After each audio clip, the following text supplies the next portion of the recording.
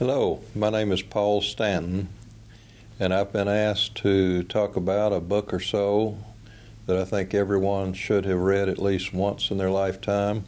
And I actually brought two books today. The first is The Giving Tree by Shel Silverstein, and it looks something like this. It was first published in the 1960s, and I bet I have read it 100 times to my children and now my grandchildren. In fact, it's one of the books on our shelves that they always want me to go back to and read again. And really, it's about unconditional love. It's a book in which an animated tree, if you will, and a little boy are sort of growing up together. And the little boy and the tree love each other. The little boy likes to climb the tree and pick the apples, and will pick the leaves and make little wreaths to wear on his head, and life is good. Then the little boy grows up and he moves away. When he comes back at probably what is a time in teenage to young adult life, he indicates to the tree that he needs money. The tree is saying, "Come, boy, climb my tree, climb out on the branches and pick the apples." And the little boy says, "I don't need to do that, I want money." And the tree says, "Okay, little boy," says, "why don't you pick the apples and take them to the market and sell them? Then you'll have money." So the little boy does that, and he's gone for a long time. When he comes back again, he's older, of course, and he says to the tree, he says, "Tree," he says, "I want a house." The tree says, "Well, come, little boy, climb my branches, pick my apples, enjoy being together again." The little boy says, "No, I need a house." So the tree says, "Well, you can cut down my branches, little boy, and go build a house." So the little boy totes off all the cut branches and he builds a house. Years later, when he's older, he comes back.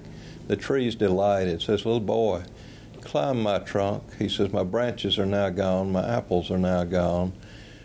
What do you need?" And the little boy says, "Well, I've grown older, I'm kind of sad now, and I'd like to have a boat so I can sail away." And the tree says, "Well, I don't have much left."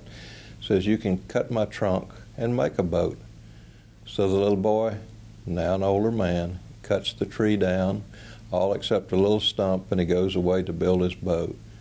Years later, a much older man comes back, and the tree's happy to see the little boy return as an older man.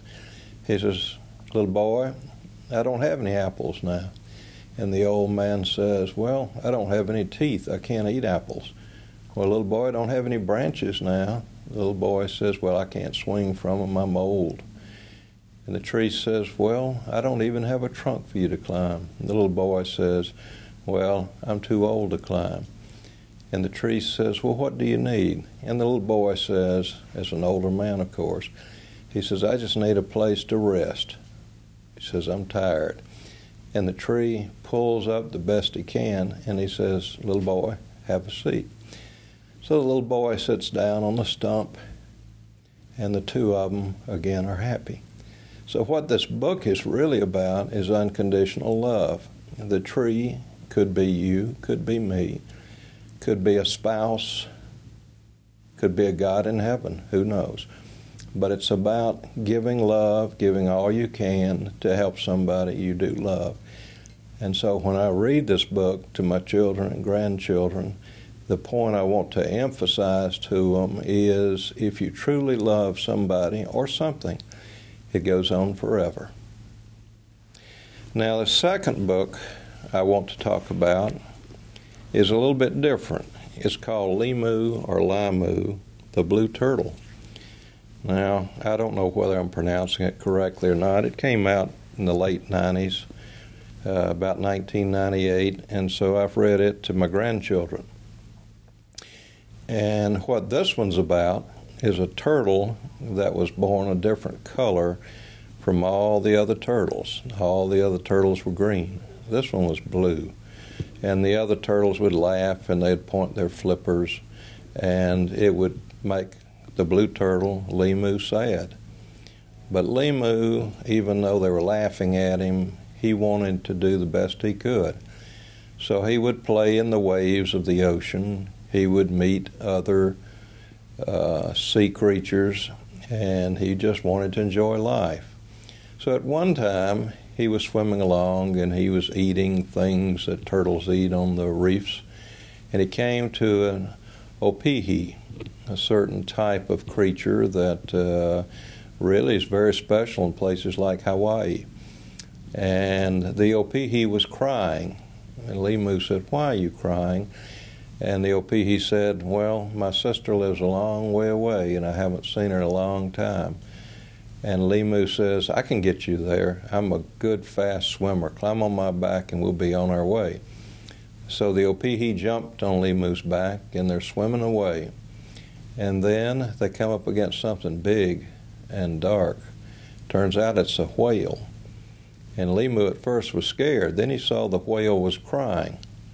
And as tears were coming down off the whale, Limu said, "What's wrong?"